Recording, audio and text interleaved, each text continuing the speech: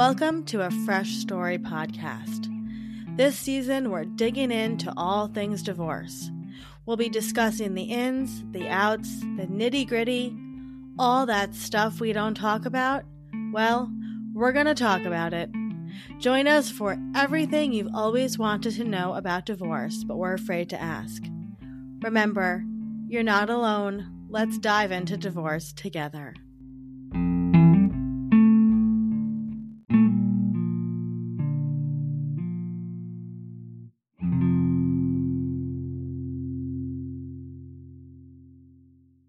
Olivia here. With all life experiences we encounter, often what actually empowers us the most is hearing about other people's stories, their personal successes and triumphs. Simply put, how did they survive this thing? Because if they could do it, I can too, right? Okay, so let's flash back for a moment to the fall of 2019. I was newly separated from my husband. We had just begun working with a mediator during the divorce process. After I'd put the kids to bed at night, I'd flop on my couch and turn on Jane the Virgin. One night, as I was watching the show, a familiar name flashed on the screen, Dara Resnick. Dara, a screenwriter, producer, and award-winning director, worked on Jane the Virgin. And, in my depressed stupor, I reached for my phone and shot a text out. You see, Dara wasn't just a writer and producer of Jane the Virgin. Dara was an old friend. An old friend who had gone through a divorce. I'd known Dara my entire life, and though we hadn't spoken in some time, I sent a text along the lines of, "I'm getting divorced and no one knows yet." Immediately, a text came back that said, "Call me day or night, you're not alone." Not only had Dara been divorced and a single mom, but her divorce also was a huge fresh start for her career, as her husband had been her writing partner. Dara has since been a rock for me as I healed, and as she found love again, a major inspiration for me as well. We got the chance to sit down with Dara and talk about how she weathered the storm of divorce and single parenthood with humor, pride, and integrity. If you're listening to this episode and going through a divorce, please know that you are not alone. And if Dara and I can do it, you can too. Okay, here's Dara.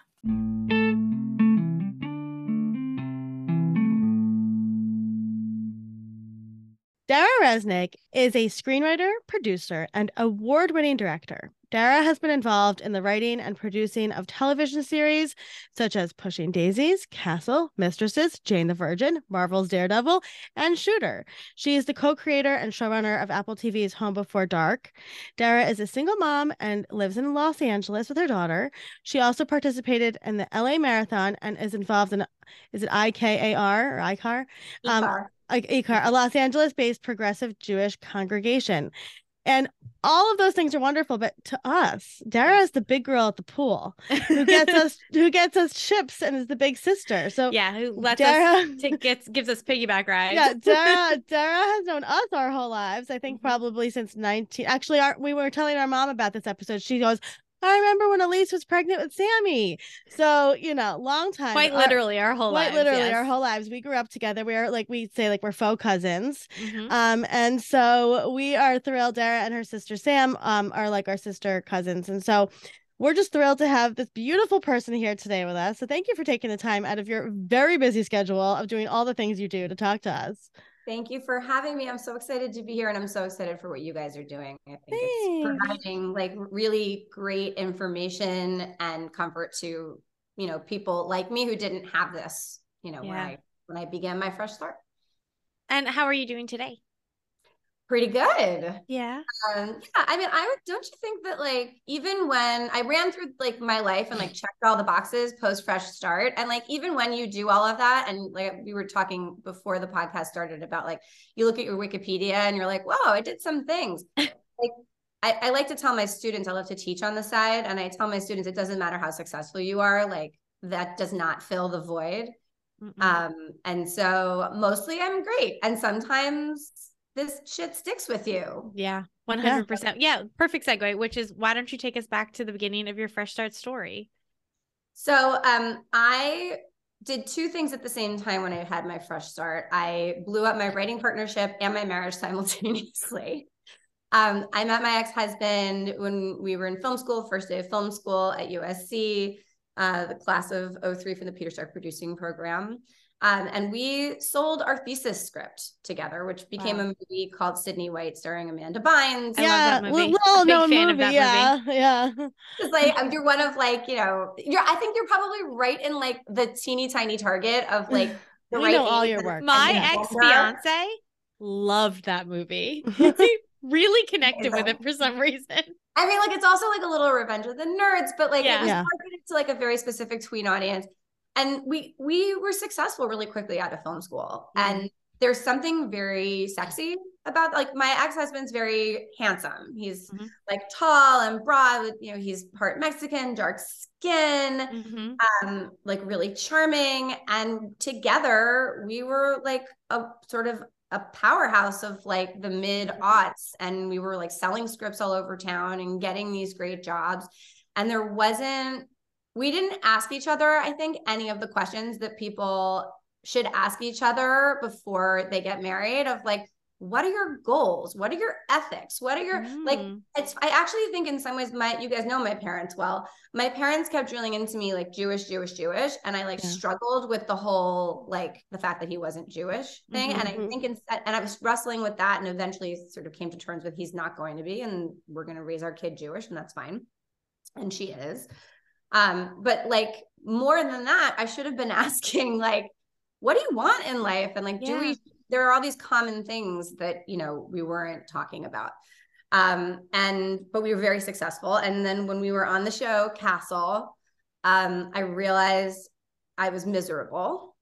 I had, like, again, goes back to racing through life and checking boxes, like everything, like made a movie, was like a high level writer on a very successful show, making money, owning a house, 2 adorable dogs, a really cute baby. Like the picture, like our family pictures looked amazing, and everything that was happening behind the scenes was really dysfunctional. And that actually started to eventually creep into some of the work. Definitely there were people on that staff who were like, the way they're talking to each other is not particularly kind. And we ultimately ended up sort of splitting off on that show into, like, one of us would be running the room, the writer's room, and one of us would be on set. And I got a lot of encouragement. I think I, like many women, had this sort of imposter syndrome. I mean, people have imposter syndrome, but I think women have it really deeply. Marta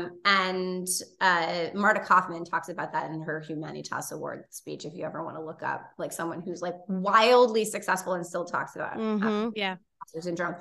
All these producers were like, you're really good at this. You could do this on your own.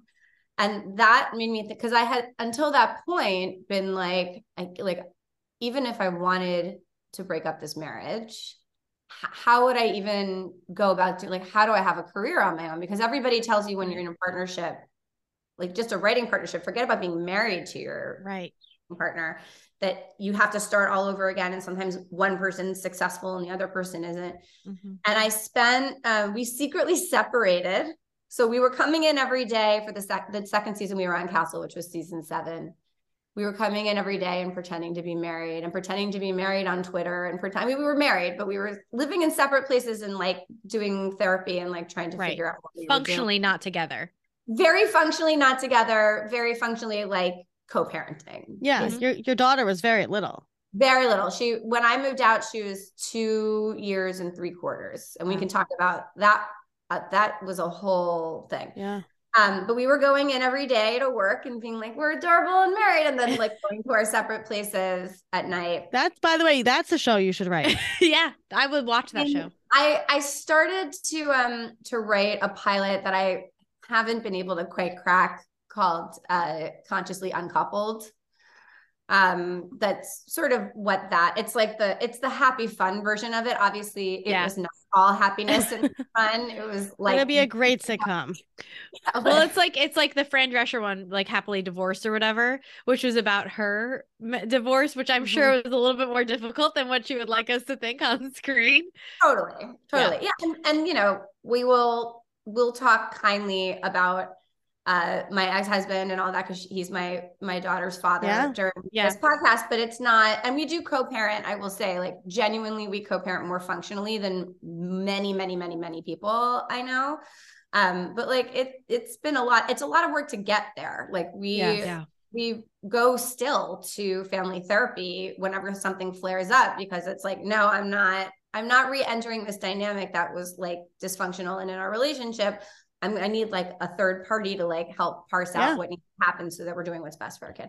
So in any case, during that whole year, I wrote on my own. It was the first time I had ever written, not ever, it was the first time since like my early 20s that I had written things on my own. And I was teaching, which was also part of what my therapist liked to call my individuating. And in 2015, I filed officially for divorce. And you know, the sort of way it all went down too, in terms of like the actual fresh start. So we had this house together, and I basically had said to him, here are things that like I was learning boundaries. You guys know my parents. I love them very much. There were no boundaries in my home growing up. I don't think any Jewish family has boundaries. Families from New York. I mean, it's just like the bathroom. There were no boundaries. You couldn't. We had to run. We're on the go. Come on. People are chasing us. Let's go. Get out of the bathroom. Like totally. So it's like, yeah. So I was learning about boundaries, and I was like, okay, here are the things that are not okay with me anymore. Like no more screaming, no more throwing, no more, you know, like the list was long. Here are the things that are not happening. And when those things were still sometimes flaring up, he was sort of, I think, tired of me like constantly like on him about these things. And so he actually started to look into a post-divorce, a separation apartment situation. And sort of was like thinking about it and then backing out and thinking about it. And then I ended up just taking the apartment that he had ended up finding, because I was like, well, look, like you found it. Like there's no real argument here, because he had already worked out the finances and whatever. I sort of felt like, in a lot of ways, I don't know, I ended up in that apartment for 5 years. It had cut cheese ceilings and wooden fans, and like, I mean, it was like a relic of like early 90s LA architecture. And I did not expect to end up there for 5 years. Which I did mostly to like create stability for Orly and make sure she had like a place that was just like stable, or at least my daughter. But I knew that it was a place where we wouldn't have to argue, and I was really tired of fighting. You know. Well, I have so many questions and I've forgotten them. What was it like when you guys separated and like you're pretending to be married and then you're coming back into Castle? Was it easier to be kind to each other and to sort of get back to that original, like, was it a better workplace environment once that was aired out? Yeah, I mean, it was certainly, I think it was mentally healthier for both of us to get a little bit of space. Right? Because we'd been so intertwined for 24 hours a day, 7 days a week, for literally since we met, basically. But I do think that was really important. I also think writing together, as frustrating as that sometimes was, reminded us of like why we fell in love to start with. I literally was in the car with Orly yesterday, talking about because she was talking about travel, and some places she's going to go with her dad. And I said, you know, Dad and I used to travel a lot. She said, really? I said, yeah, we went to Argentina, and we went to Ireland, and we went to England, we went to Portugal, we went to China. And she said, really? She's like, wow, that's a lot. And I said, you know, I really loved your dad. I said, I don't want you to think that like I married your dad and didn't love him. I said, and I still care about him as your father. I said, but like, I was deeply in love with him. And I said, I also want you to know that, because I want you to know that just because at some point, if you love someone and then you realize that you don't anymore, that doesn't mean that you didn't love them when you started. That's really important for them to know. I think it's especially important for the kids to, you know, I'm curious to hear, obviously, Olivia, how you discuss all of that with your kids. But like, I think especially because I'm in my first relationship since like my first real serious relationship since the divorce. It's been almost 8 months, and it's like really lovely, and it's healthy, and it's wonderful. It took 8.5 years to get there. She hasn't seen her mom in a relationship, like a loving relationship. And I think it's important to talk about those things, because like at some point she will hopefully find a partner of her own, or many partners of her own, whenever she wants. And I want her to like have some of these ideas, even if she hasn't seen them in action. I agree with you. I do the same thing, Dara. Like I think that there's so much to talk about with that because I feel like people get so black and white about it, right? So it's like, oh, it's their father. But you know what? I'm the same way. Like I show them wedding pictures. I'm like, I even just the other day I did the same thing. We drove past the restaurant here in Huntington that I had my first date with him. And I was like, hey, Wyatt, that's where your dad and I had our first date. Like I talk about how much I appreciate his music and all the things, right? Because that's who they are. Yeah. Right. And and I've always felt very strongly about this, that when you are separated or divorced or whatever, your children are going to like really wonder where they come from. Right. And so when you put down the other person, you're putting down your kids. Yeah. And so I love that. And I think and like you said, to teach them that love does not always have to mean till death do us part, and you can love people and you can respect them. And so I love all of that. So what was it like now? That was probably the first time you lived alone, right? It was funny that you say that. Yeah, it actually was, because I had, had not only lived alone, had my own room, really. Wow.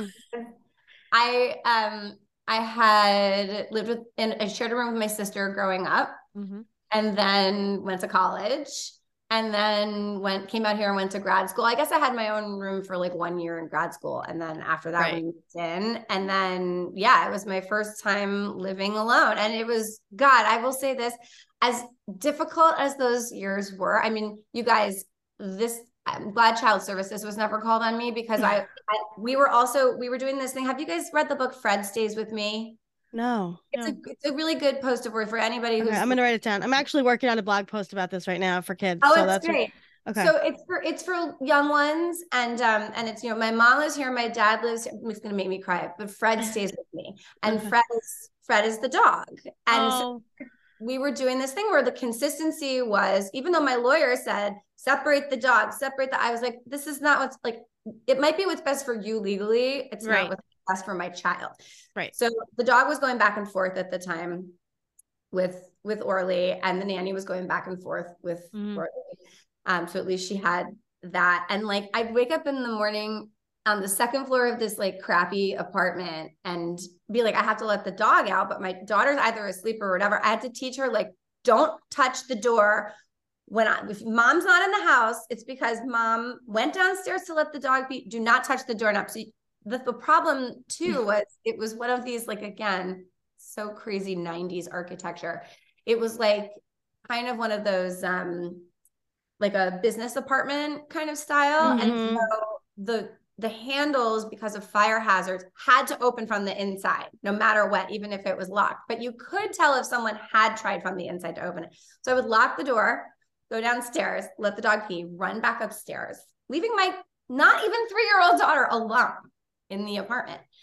And one time I came back up and the door was unlocked, and I said, did you touch the doorknob? And she goes, no. I know you touched the doorknob. I know everything you do all the time, no matter what. Don't ever do that again. It's very dangerous. And she's like, okay. And eventually she was old enough to sort of come on walks with me and stuff. But like, as crazy as those years were, it was really freeing and liberating and beautiful. And like, we used to fight about like dumb stuff, like, me buying like brand name Perrier at the market. And I would like go across the street to the market and buy just like 6 bottles of Perrier, rebelliously like throw them in my refrigerator. It's just like the silliest thing, but it felt great. It's liberation. It's liberation. Yeah. And I love that story, because I think that I try often to look at single parenting, especially single mothering, through other people's eyes. And I think that people still don't really understand it. Maybe we need to write a show about this, Dara, because I think people don't get, so there's a physicality about single mothering. And I have a story like that too, where I was home. So Wyatt was just Orly's age when I separated too. He was just 3. And he used to nap at the same time I would have to get Weston from the bus. And now the bus was just down the street. We were in suburbia on a cul-de-sac. So I would literally have to leave him in the house, right? But I would step outside just on our lawn, on our front lawn, watch down the street to make sure Weston could get off the bus and come up the sidewalk, right? Because I had nobody else. And one day, Wyatt wakes up and I'm on the lawn and he comes outside, little 3-year-old puts his shoes on and comes outside. To this day, he's still traumatized by that moment. And I'm like, he's like, remember when you left me alone in the house? And I'm like, I was on the lawn. So like, I think people don't realize there's a intense physicality about single parenting. I mean, you can't get packages delivered because you can't pull them into the house by yourself. You can't lift your kid up having a tantrum. And there's also this fear of like, and if I act out and the kid tells the parent or does or if I do the thing, if I walk away for a minute, I could lose my kid. My kid is always the thing. Yeah, totally. And you are going through, look, people know this. I tweet about this. Like, I have depression, and like I was going through my own actual mental health struggles at the time, and I didn't have the right medication yet. And so like, yeah. And there are things that in theory your exes can use against you. Yeah. I mean, fortunately, I will say that there were like very few instances early on where there was some of that. And I called him like early on at one point. I said, okay, look, we can play it this way if you want to. But you guys know my dad is the lawyer. my dad put like on retainer, like one of the fanciest lawyers in Beverly Hills. Yeah. And I was like, or my father, and if we do that, my father will pay every cent in his bank account to make sure that I'm protected, which I know is not something that you want to get involved in. I don't think it's what's best for our kid. Like, I think we're both going to need coverage we're both going to have separate writing and producing careers, which means you're going to be writing and producing episodes. I'm going to be writing and producing episodes. We're going to need coverage from each other. We're going to need help from each other sometimes. Like, this is just not the way to go. And fortunately he heard it. And in particularly when it comes to like, hey, I need a hand on whatever, it's a place where we've co-parented, I would say, most beautifully, which I think is partially a function of when we were writing together, we had this sort of constant, like, you write this script, then we'll swap. It was always like this sort of organic dance of like, I'm working on this, you're working on this, we'll trade the thing. And then now instead of trading off scripts, we trade off our kid. But I tell people, that when they're getting divorced, it takes a Herculean kind of strength that like you didn't know you could even access. And I agree with you. I mean that physically. Yeah. Like it is so much physical. Like the kid is here, the groceries. I mean, yeah, I was just thinking about this because I was thinking about writing about it the other day. The strength it takes to, while you're cut down to your core, take your child and get to safety, right? Yeah. Nothing else. And this is why, like, when I say to people like, well, I'm going to do X, Y, Z, and people are like, that's are big ideas.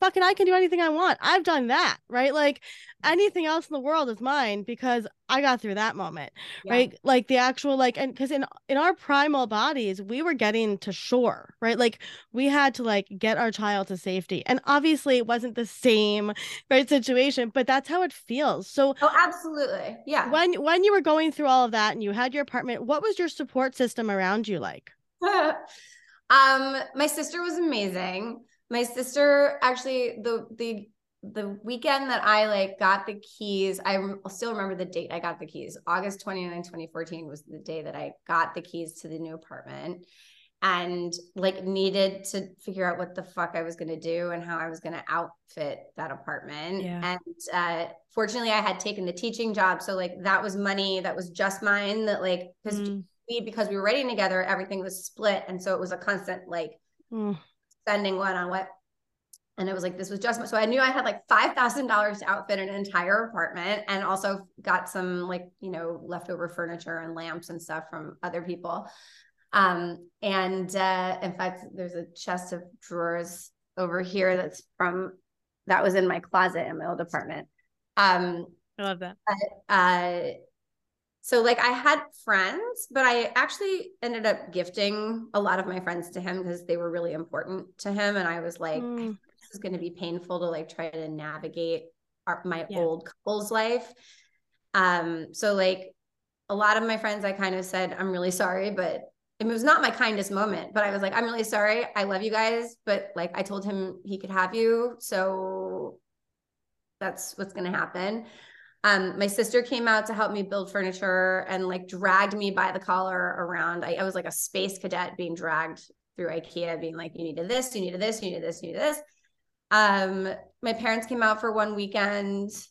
And that was it. It was really mostly, I mean, I didn't, as you guys know, I don't really have family out here. Yeah. And I had this lovely nanny who is still in my life. I've had a success. I mean, that's another thing that could make me cry is there's this nanny that we had hired. Her name's Cara Feller. She now lives in Canada with her beautiful husband on a horse farm, which I think was a very smart idea for her. And she had gone to AMDA, the Academy of Music and Dramatic Arts or something. And she just fell in love with Orly. And when we started to get divorced, I was like, look, I will find a way to keep you in the country. She's Canadian. I paid for her visa. I paid for an apartment in my building. I feel like I was like, I will pay for literally, it was one of those, like, I can throw money at this. Yeah. I don't care. Like, I don't care what my savings ultimately looks like. Right. The money doesn't matter. My kids' mental health matters and needs the stability of this lovely, loving nanny. And then when Cara ended up going back to Canada about a year and a half later, she found another friend of hers from AMDA, whose name was Hallie, who lives in New Mexico. We saw her recently.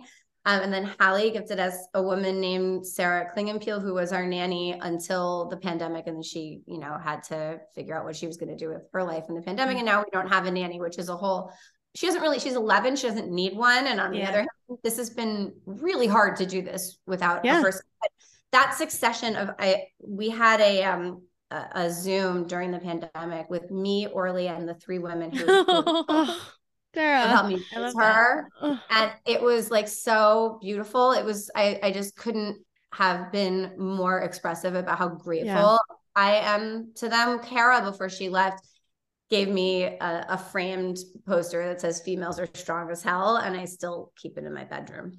I get it. I really get it. We have our Emily, who we love, and I keep saying Emily's a nurse, but I keep saying my first paycheck that we get in from Fresh Starts, I'm gonna retire her from nursing and make her come live with us.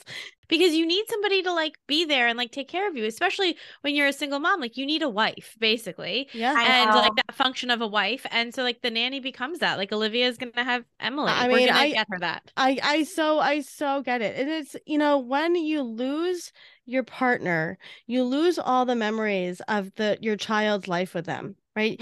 I can't call my ex-husband and go, remember when Wyatt was born? Remember like the moment we shared? You lose all of that. Right. And so when you have somebody that loves your children, whether it's your sister or whether it's your nanny, you get somebody else to share those memories with. And again, that's something I think people don't realize. Like it's very isolating and lonely mentally to be a single mom.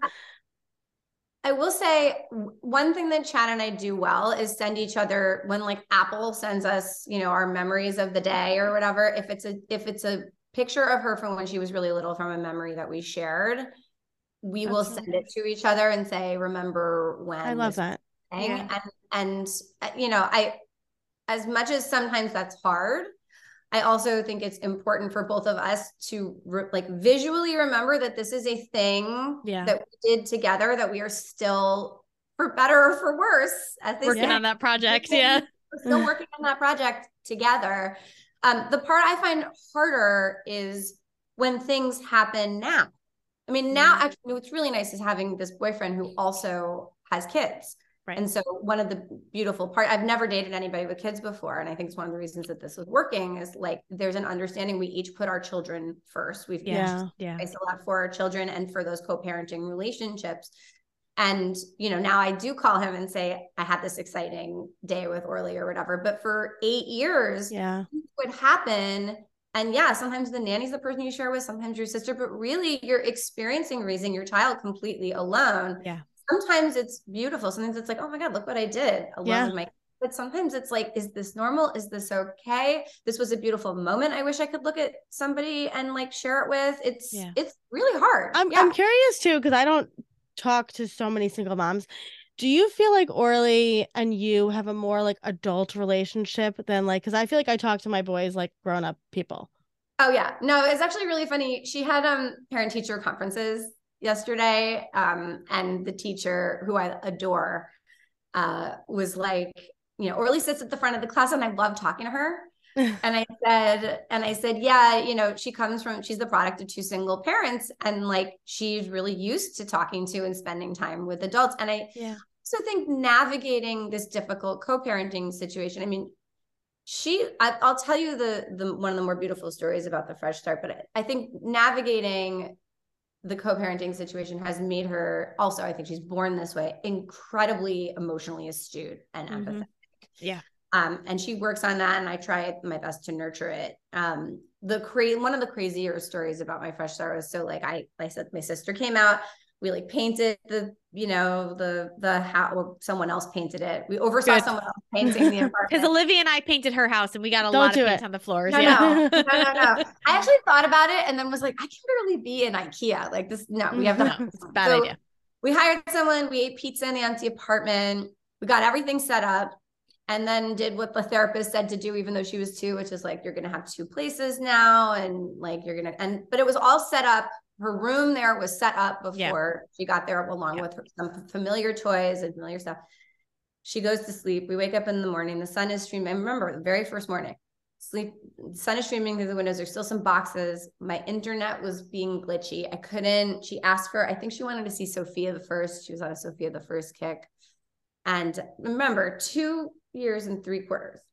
And I'm getting frustrated, and I go, sweetie, I can't get that to work. Can we just watch something on the iPad? And she looks up at me and she puts her teeny hand on my leg and she goes, you okay, mama? And I said, I'm okay. And she nods. And I said, you're okay too, Orly. What would you like to watch? And she's like that all the time, all the way through the divorce. There would be moments where she'd just like grab my sweater and go, mama, breathe. Like, and I felt terrible because I don't want to like put that on a kid ever. And we would try to like address that. But yeah, I mean, I think I know that they say you shouldn't be friends with your kid. And like, in a lot of ways, I have a very strong parental boundary. Right. And I've even said to her, like, don't make me parent you. It's my least favorite part of this. Very Lorelai. Won't do something. I'm like, please just do the thing so I don't have to do this. Right.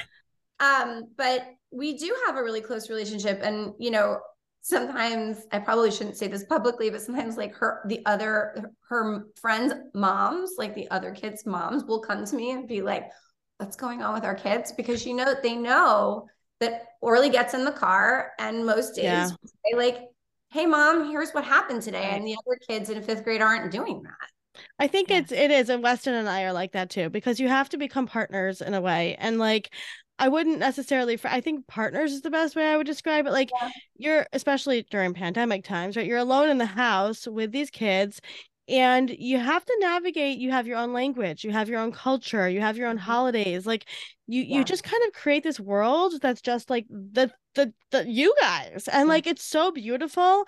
So I'm curious from a writer's perspective, do you see your life like a script that you're building? You know, I always have. It's actually another thing that'll make me cry. I remember being pregnant with Orly in Los Angeles. I'm 33, which, you know, I was 33 when I got pregnant, which was basically in LA. I like to say like being a teen mom. Like, I mean, everybody has babies like in their 40s out here. And I would go to these like hippy dippy LA. I love yoga. Like I literally yesterday did 2 different yoga classes. I love yoga, but I went to like these prenatal yoga classes where these women were like, I feel so connected to my baby. And I like know exactly who they are. And, and I was like, I feel like there's an alien growing in my body. And what I came to realize is the way I was viewing it. I remember saying this. I remember which friend I said it to first out loud. I feel like I don't feel like she and I are one at all. I feel like I'm housing a story that's about to be born, and I play her mother in the narrative of her life, and she plays my daughter in the narrative of mine. And that makes us both really, really important co-protagonists in these stories, but her narrative is her narrative. And she's not one with me. So that's so interesting, just on the topic of individuation, because I think for so many moms, it's hard to individuate from their child. And from an early point, you are already like that is her story and I'm in it, but it's not mine. It's not the same as my story. I think that's beautiful. Yeah. I'm super curious about how it felt to go through this, sort of being a single issue voter when it comes to picking Chad, right? Of like, you're writing together, he's not Jewish, like this thing torturing you, and then going forward anyway. And then getting divorced and having your parents who are still married. 50 years this past year. 50 That's years. Amazing. Yeah. That's amazing. And from what I remember, very in love, so I wonder what that felt like, sort of going through divorce. That was not, Olivia, our parents, you remember when our parents got divorced, Everybody's were, divorced. right, everybody's divorced in the family. And so it was like a shock. And Olivia and I were both like, wow, we can really do this. You can really get divorced. Even though we'd lived it, it was still such a shock. And our dad did the same thing. He got the lawyer, the Jewish dad, that's what they do. But I'm just wondering how that felt, like how that felt for your narrative, like what you thought like marriage was going to be going into it. And I'm curious. Look, I think a few things. One is our parents were getting married at a different time. And my parents, by the way, always say that they feel like they lucked out because at the end of the day, like my mom really is one of the best caretakers I've ever known. Mm-hmm. So she is a little bit meant to be a mom and a wife. And, there are things in her life that like I wish in some ways because she grew up in the time she grew up and I wish she'd pursued a little bit deeper. We've talked about those things. She and I have a pretty close relationship still about all of that. My dad wanted to be a breadwinner, was a very good breadwinner, right? Like that might not have worked out that way. We all know men who've turned out not to be that guy or women who turned out not to be that woman. And so they ended up being really good partners that way. My mom survived 2 different kinds of cancer.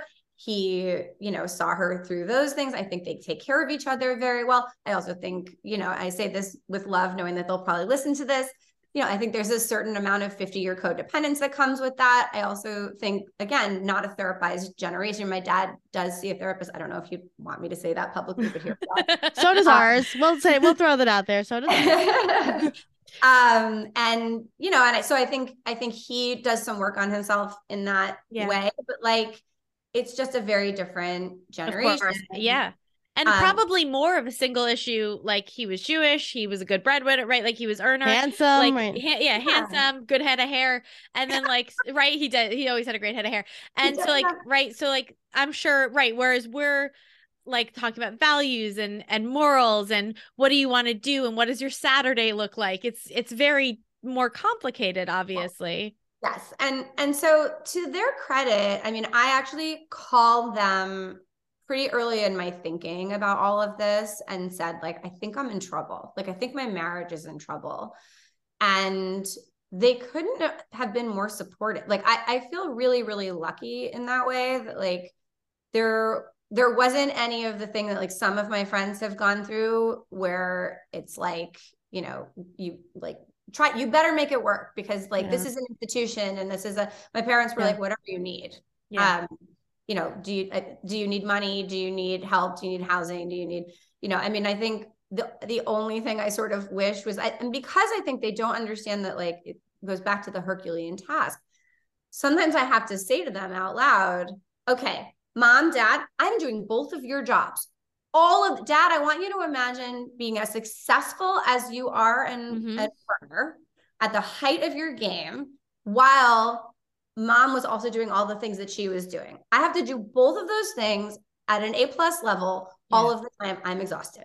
Yeah. And there have been moments where I have been like, I need you to visit more and all of that. It's hard for them because like they have a life in New York and they really don't like Los Angeles. And so I got really lucky that like the fact that they've been married for 50 years was not ever a thing that they like threw in my face or expected from me. They understood all of my reasons. And I was, pretty brutally honest with them about the gory details of the divorce, at least in part too, because there were moments in the divorce where, my ex would be like, I'm going to tell your parents about this or that. And I'm like, you know what? I'm just going to take all that off the table and like call them right now and tell them everything. And at one point I called him and I said, well, that shit is now out, like now off the table, because I've literally told every detail I can possibly tell. So find new blackmail. Yeah. Exactly. So, what is coming up for you next? You do so many amazing things. That's a really good question. I mean, so I just finished one of the things that is not currently in my bio, I don't think, is that I just finished co-show running a show called The Horror of Dolores Roach, which will be coming out. That is in your Wikipedia bio. Oh, okay. So that's coming out sometime this year. I think I have to give you Orly if I tell you when it's coming out, but at some point that'll be like officially announced. That was crazy. It was literally a project that took me through 3 years of the pandemic. Wow. It was like we sold the pitch the first week of this thing called Zoom that we are now currently on, that none of us had ever heard of before. And then ran an online writer's room, and then shot it in the summer, shot the pilot in the summer of 2021, 2020 or 2021. No, 2021, when there was still like a quarantine, like 2-week quarantine in Canada. We shot it. And then we waited on the pickup, and then we shot the rest of the series over this last summer. So this was a project that took the whole pandemic, and, you know, was really, really, really hard. And I'm very grateful because it meant I was employed through a pandemic and was the boss, so that I could do, you know, we were all homeschooling. You guys, we're homeschooling our children. It's insane. I have PTSD from that time. Yeah, she really does. Oh, absolutely. I definitely do. And it's funny because I actually think it's one of the reasons I was finally open to a relationship, because I think at the time that the pandemic happened, I was dating, and, you know, I've been dating on and off for 8 years, but I sort of had this feeling of like, I don't need anybody anymore. Like I make the money, I pay the bills, I'm raising my kid. I have this great group of new friends from eCar that like are like this wonderful scaffold and support system. And then it was like, oh wait, everything just went away. And it suddenly made me open to the idea of like, oh, maybe monogamy like is a thing that I like interested in trying again. And, you know, again, I've met this lovely guy who feels really like a partner, which is, I mean, that's the thing that's been interesting is like, so The Horror of Dolores Roach, the first season ended for me. And, you know, I've been looking for my next gig. I have a couple of things that none of which are like close enough to going that I can talk about, but like, you know, doing the sort of like, I don't know what it's like in your end of the freelance business, but there are these moments where you're like, you have a whole pool of things that you're juggling and trying to get off the ground simultaneously. And you're like, whichever one of these things sticks is the thing. Because you have to also, in addition to we're creative and we're writers and we're entrepreneurs. And we also have to pay bills and raise children. And so as much as like, there are moments where I think I'm going to be 50 when Orly's out of the house. And like, when I'm 50 is when I'm making like all my independent avant-garde movies and we can't wait. all the things that I want to make. But right now I have to try to get a job. So, so I've been working on that, and I've been like building a relationship, which is a really new thing. Is he Jewish? He is not. He's Japanese. He's Japanese American. It's funny because my parents said like, but where is he from? And I said, he's from here. His family has been here longer than ours has. And so that was a sort of funny part of the conversation, but he's from LA. Where'd you guys meet? We met on set. Oh, nice. Last summer, he was the DP of the show. What are you, Jenny? I always tell people, so I worked in events for a long time, like large corporate events. Like I helped produce BlizzCon and stuff like that. And I always tell Olivia, I'm like, union guys are where it's at. Like, go find like a grip or a DP. Like, they're always like really solid. I mean, not all of them, obviously, but like so many of them are like solid. They're like family guys. Like I loved, that was the hardest part for me. Career-wise during the pandemic was like, I missed going on site with my friends because it's not the same as a movie set, but it's very similar in a lot of ways, right? You're putting up sets, you're taking them down, technical producers, you know, you've got like wires running everywhere. And I love those guys. Like, they were always really good husbands, like the ones that were married, and the ones that were single. I was like, you know, it was right around the same time Olivia was getting single. So I was always looking out. I always like, I shout that at the rooftops. And like, there's also so many men that work in like IATSE and stuff like that, where it's like, there's plenty of guys out there.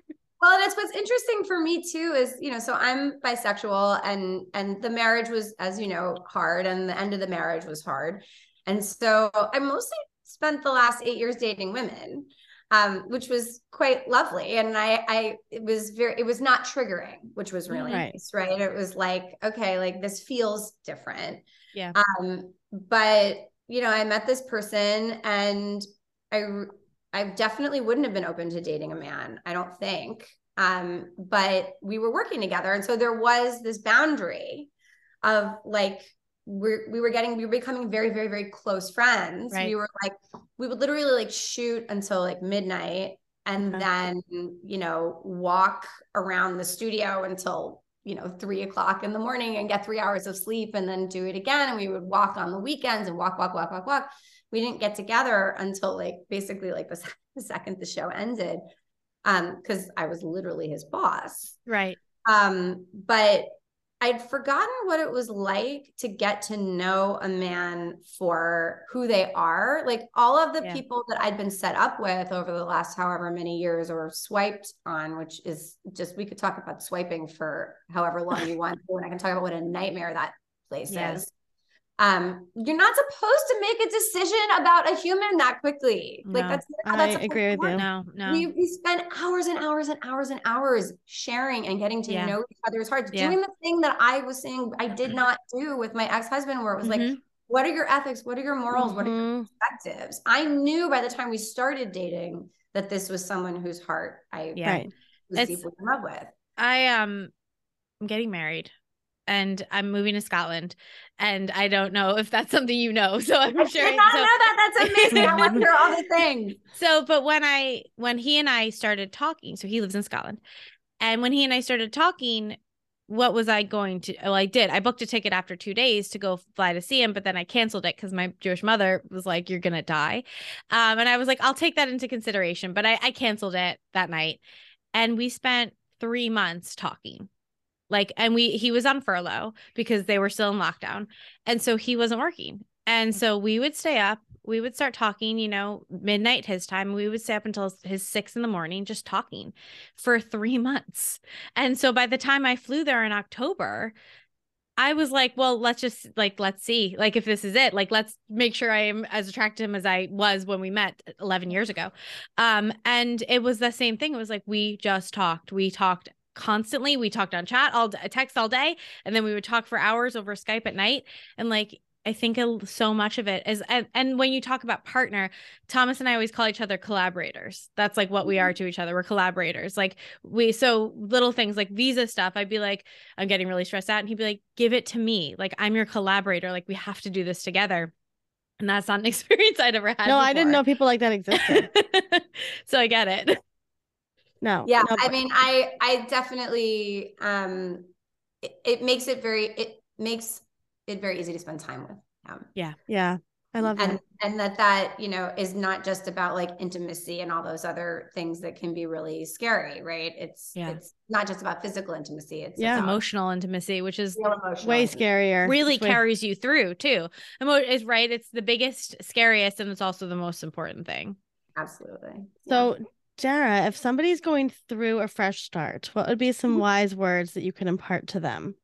I mean, I would definitely talk about the Herculean strength. This is going to take a certain kind of fortitude that you did not know was in you. And that means taking really good care of yourself. That whole adage of you have to put the oxygen mask on yourself before you put it on your kid is very, very real. It's very tempting to do it the other way. And sometimes you do, and you suffer the consequences of that.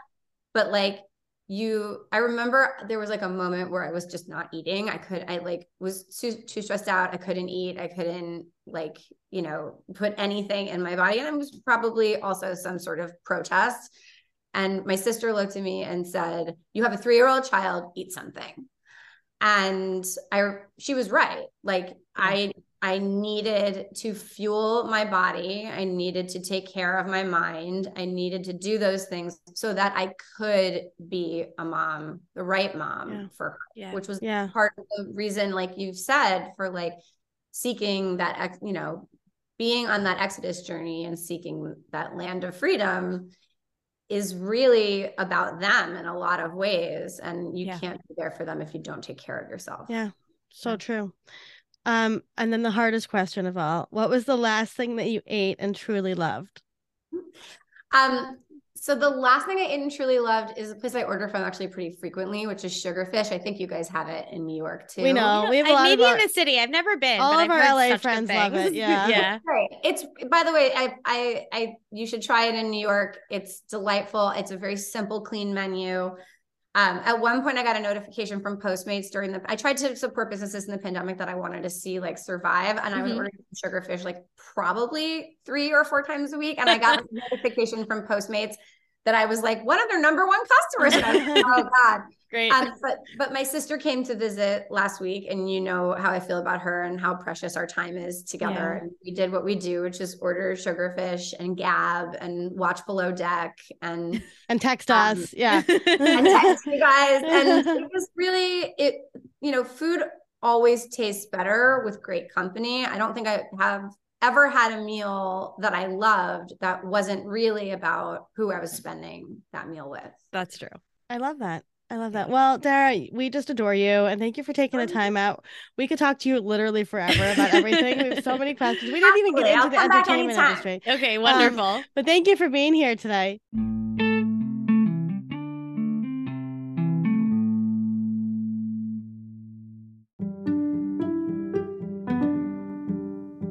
Thank you for listening to today's story. We're always here, and we're so proud of you.